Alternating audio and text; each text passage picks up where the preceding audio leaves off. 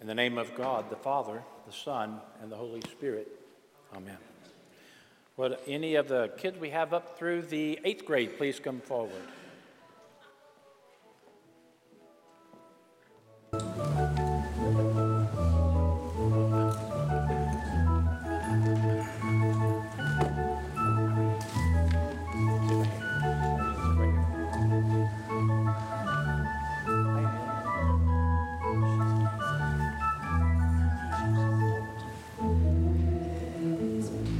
Watch this, watch.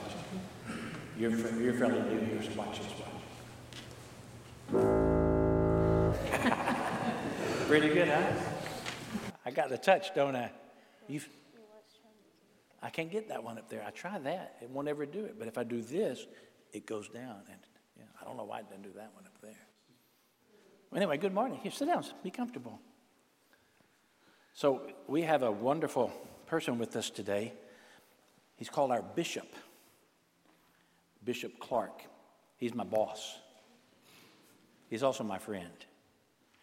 But the thing so special about Bishop Clark is that Bishop Clark and the one before him, the bishop before him, and the bishop before him, and the bishop before him, and the bishop before him, and the bishop before him, all the way back to the time of Jesus, had their hands laid upon them, and they became bishops of the church. They became leaders of the church, spiritual leaders of the church, to make sure that what the apostles taught, that Jesus had taught them. You know about the 12 apostles, right? Do you know about the 12 apostles? Yeah. Those who followed Jesus and that were really close to Jesus. Jesus taught them for 3 years. And so the apostles began to teach other people when Jesus rose into heaven and sat at the right hand of God the Father. The apostles began to teach other people. And so the apostles laid hands on other, what we now call bishops, right? Overseers or apostles. And it's gone on and on and on until finally 2,000 years later, we have the same thing happening with Bishop Clark. The other bishops laid hands on him and he became a bishop. And now he's responsible to teach the apostles' teaching, the teachings of Jesus, right? And isn't that special? That's very special. But now here's something even more special. You've been baptized? No. Okay, we'll talk about that. You've been baptized. I baptized you. Have you been baptized? I don't know. Yes? Yes, I remember. Has Blake been baptized? Yes. Uh-huh. You've both been baptized. So here's something just as special. I don't really know what apostles are. You don't know what apostles are? Apostles were like if I were Jesus and I came down from heaven and I walked on this earth and I wanted to teach everybody about who God was and show the people who God was, I would pick some very special people to walk with me for 3 years like Jesus did. And those were his disciples, but they were also apostles. They were sent out to teach others and to lay hands on others. So somebody who was really close to Jesus and who learned everything that Jesus wanted them to learn. And then the Holy Spirit came upon them at Pentecost, and boy, did they explode with the truth of God. And so that's who the apostles were. And so here's something even more special and wonderful about that your baptism, when you were baptized, and I know you were young, you said you didn't remember, you got baptized just a couple months ago, but when you were baptized, something just as wonderful happened as like when Bishop Clark got the bishops laying hands on him from 2,000 years, right? You were made a child of God by the Holy Spirit. You are, okay, you have a mom and dad, right? You have a mom and dad. You have a mom right here, right? Yeah? So I know you're new here. I'm sorry. I don't mean you're bright. Now, that's why I'm asking you all these questions. Are you Mandy? Mandy. So I'm glad you're here. But anyway, so when you're baptized, the Holy Spirit does this wonderful thing, and it makes you, God's always loved you. God loves his creation. God loves his people. But all you are before you're baptized is a person that God created, and he loves you. But when you're baptized, God makes you his child. He adopts you into his family, the church, the body of Jesus. And he says, you are mine. Now, your mom and dad, they're still your parents. He gave them the right and the responsibility to raise you and to love you and to help you grow into the Christians that you're called to be. But he says, you're mine. You belong to me, God says. And I'm going to love you. I'm going to hold you. I'm going to guide you. I'm going to lead you all the days of your life. Keep your eyes and your heart on me. But that's the neatest thing, that just as Bishop Clark got hands laid on him that traced back all the way to the days of Jesus, you were baptized with water in the name of the Father and of the Son and of the Holy Spirit, and you became God's child. Wow. Huh? We'll talk. Okay? We will talk. Think about that. I mean, there's nothing greater. It's a great responsibility. And I know that you're young, and still you're young, but you're going to grow more into it because you know what? We practice our baptism every single day of our Christian life. You're going to practice your baptism every day until the day you die and go to be with Jesus. Could be a long time to practice, right? Yeah, Oh. because my dad knows a guy who knows another guy who lived to be 99. So. What, your dad knows a guy who knew another guy who lived to be 99? Yeah, I think that was how it was. So that's a long time. Was he a Christian? I don't know. You know that. If he was, he practiced his baptism for 99 years. That's something, isn't it? Yeah. All right. If y'all want to get a packet to color, you're more than welcome to do that, and then go back to your parents, okay? I know you came to 11 o'clock last week. We don't have a children's chapel at this service. Thank you for coming up. You want to get a packet over there, Blake, Luke?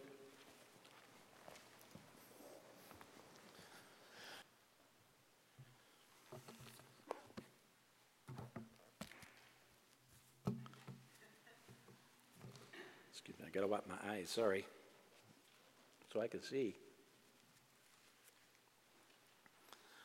So there was this man, sad story, man who was struck by a bus on a busy street in Milpitas, and he lies dying on the sidewalk.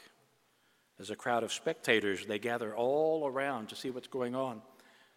And the man gasped, "A priest, somebody get me a priest." And the policeman checks the crowd. There's no priest around. There's no minister of God, no man of God anywhere he sees. "A priest, please," the man says again as he lay there dying. Then out of the crowd steps out a little old man, at least 80 years old, said, "Mr. Policeman, I'm not a priest, I'm not even a Catholic, but for 50 years I'm living behind St. Elizabeth Catholic Church on Sequoia, and every night I'm listening to the Catholic litany. Maybe I can be of some comfort to this man." And the policeman agrees, and he takes the 80-year-old man over to where the man lay dying, and the old man gets down on his knees, and he leans over the injured man and intones in a solemn voice, "B6, I14.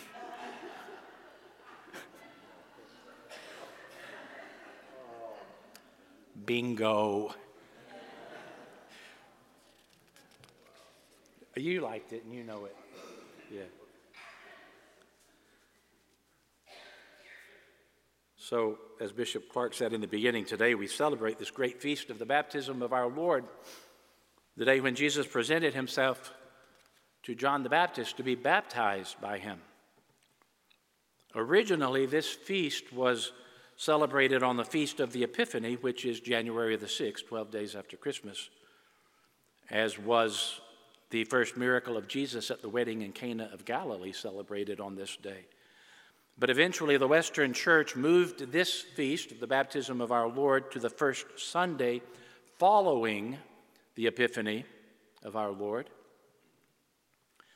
We will also have, you notice the Paschal candle is out, and I like for all of our service to at least participate in some way in the baptisms we will be having, visually, if no other way. We will have two baptisms at the 11 o'clock service, which is the most appropriate day for baptisms, the baptism of our Lord Sunday.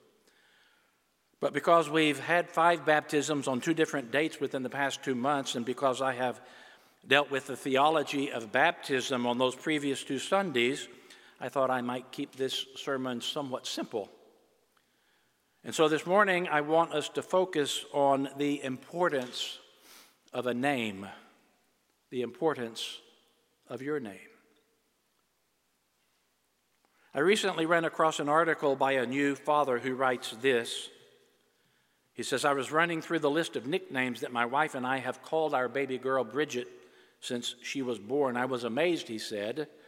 In only 22 weeks, parents, grandparents as well can recognize this. 22 weeks, we have referred to her alternately as Bridget, Bridge, Bridgie, Bridgelette, Bridgester, Bridgemeister, Bridgman, Bridgetette, the fidgety midget, Bridget, the fidgety midget, Bridgets of Madison County, Pooh, Poop, Poopy, Pumpkin, Pumpkin Seed, Pumpkin Pooch, Peanut, Muffin, Noodle, Doodle, Doodle-Doo, Dewdrop, Sweet Pea, Pea Pod, Boopy, Bubbles, Bundles, and Stinky, the bald-headed girl. He says that last one was Bridget's name her first week only. And then he says, I fully expect her to take me to court over it one day. And in the end, I believe my clearly exhaustive repertoire of aliases for my daughter comes from my desire to dote and fawn and fuss over her that much more. And the more syllables, the better, he says, even though, in the end, a Bridget by any other name still smells like Johnson's baby powder. True enough, a rose by any other name still smells as sweet. But we also know how true it is that what we are called makes a difference. As we grow, if we are called smart, it makes a difference. If we are called stupid, it makes a difference. The prophet Isaiah understood the importance of the name. Our Old Testament reading today says, Thus says the Lord, He who created you, O Judah, He who formed you, O Israel, do not fear, for I have redeemed you. I have called you by name, and you are mine. When you pass through the waters, I will be with you. Through rivers, they shall not overwhelm you. When you walk through the fire, you shall not be burned, and the flame shall not consume you. What a wonderful word of divine protection. Why? For no other reason than I have called you by name, and you are mine. What a wonderful thing to remember about our baptism.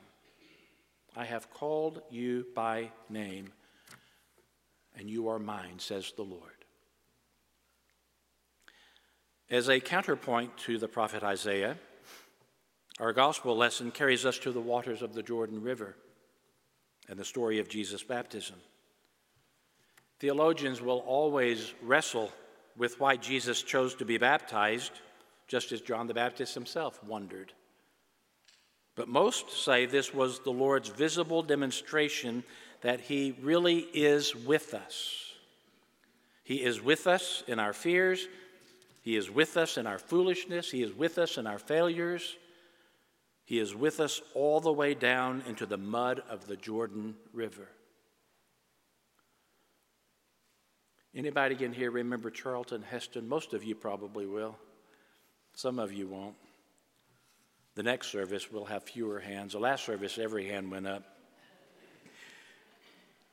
In Charlton Heston's autobiography called In the Arena, the actor describes making the movie the greatest story ever told way back in November of 1963. Heston appeared as John the Baptist in that movie. Director George Stevens had chosen to film the baptism in Glen Canyon, Arizona, on the Colorado River. And Heston points out that in November, the water temperature was in the 40s. It made for some interesting reactions as the hundreds of extras were immersed one by one in the cold Colorado River. He writes, as they came up, gasping and wild-eyed, the cameras conveyed pure, heartfelt epiphany. It took several days to shoot the scene. Heston remarked that they baptized around 60 a day, but he suspected that the real John the Baptist did better than that. So after several days of standing in cold water dressed in a bearskin, he got to pretend to baptize Jesus. And as he was waiting in the water for the shot, he was warming his hands on a cup of coffee with his head down. This might have caused the director, Stevens, to be concerned. He called out, "How you doing, Chuck?" And Heston says he answered, "I'm okay, George, but I'll tell you this. If the Jordan had been as cold as the Colorado, Christianity would never have gotten off the ground." The climax of the scene of Jesus' baptism in Holy Scripture is wonderful. You've got the dove and the voice. "You are my son whom I love. With you I am well pleased." Pleased about what? As far as we know for sure, Jesus had not done any miracles at this point. The first miracle happened at the wedding of Cana in Galilee. He had not preached, he had not taught, he had not healed, he had not accomplished any of those things that we identify with his ministry. And yet God says, "You are my son whom I love. With you I am well pleased."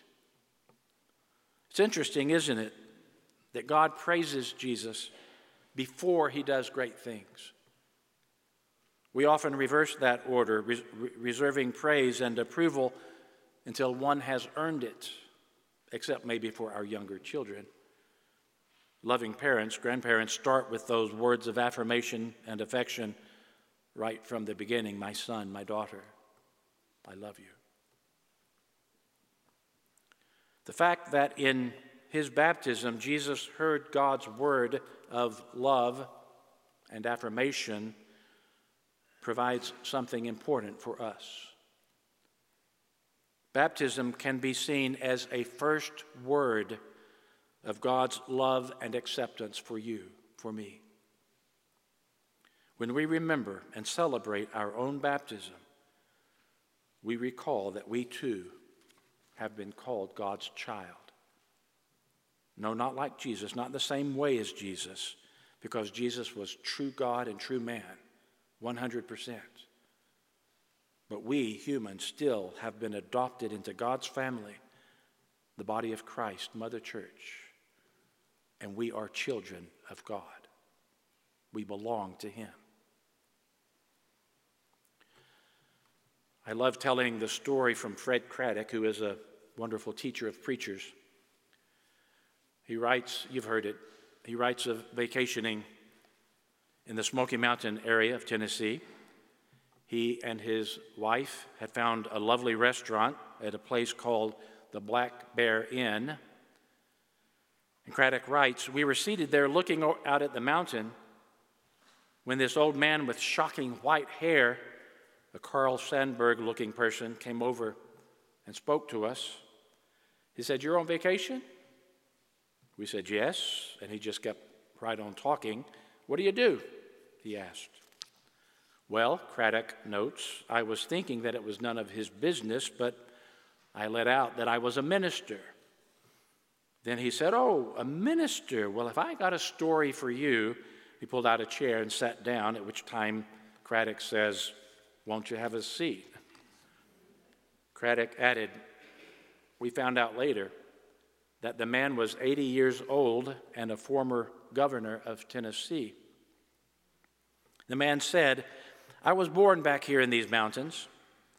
When I was growing up, I attended Laurel Springs Church.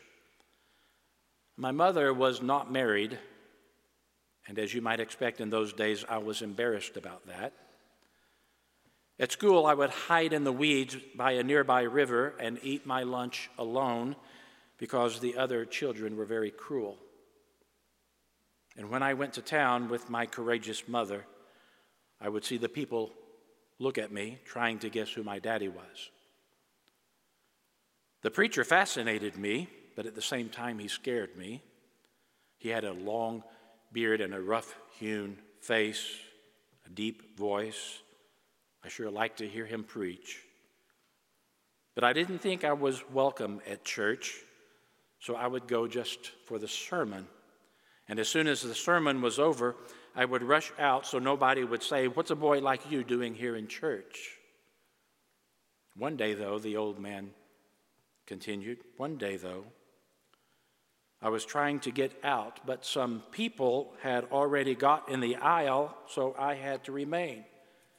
I was waiting, getting in a cold sweat, when all of a sudden I felt a hand on my shoulder, and I looked out the corner of my eye and realized it was the face of the preacher, and I was scared to death. The preacher looked at me. He didn't say a word. He looked at me. And then he said, "Well, boy, you're a child of," and he paused, and I knew he was going to try to guess not who my mother was, but who my daddy was. The preacher said, "You're a child of," "Why, you're a child of God. I see a striking resemblance, boy." And he swatted me on the bottom and he said, "Now go, claim your inheritance." And then the old man who was telling the story said to Fred Craddock, "I was born on that day." You are my son whom I love. Christians, remember your baptism. In your baptism, you will find affirmation. In and through our baptisms, which we practice, again, every day of our lives, we find strength for the struggle. We find courage for the crises. We find hope for the future. We are a part of God's family, each and every one of us. We are God's own children, never alone. And nothing can ever separate us from the love of God in Christ Jesus, our Lord. Now go and claim your own inheritance. In the name of the Father, and of the Son, and of the Holy Spirit.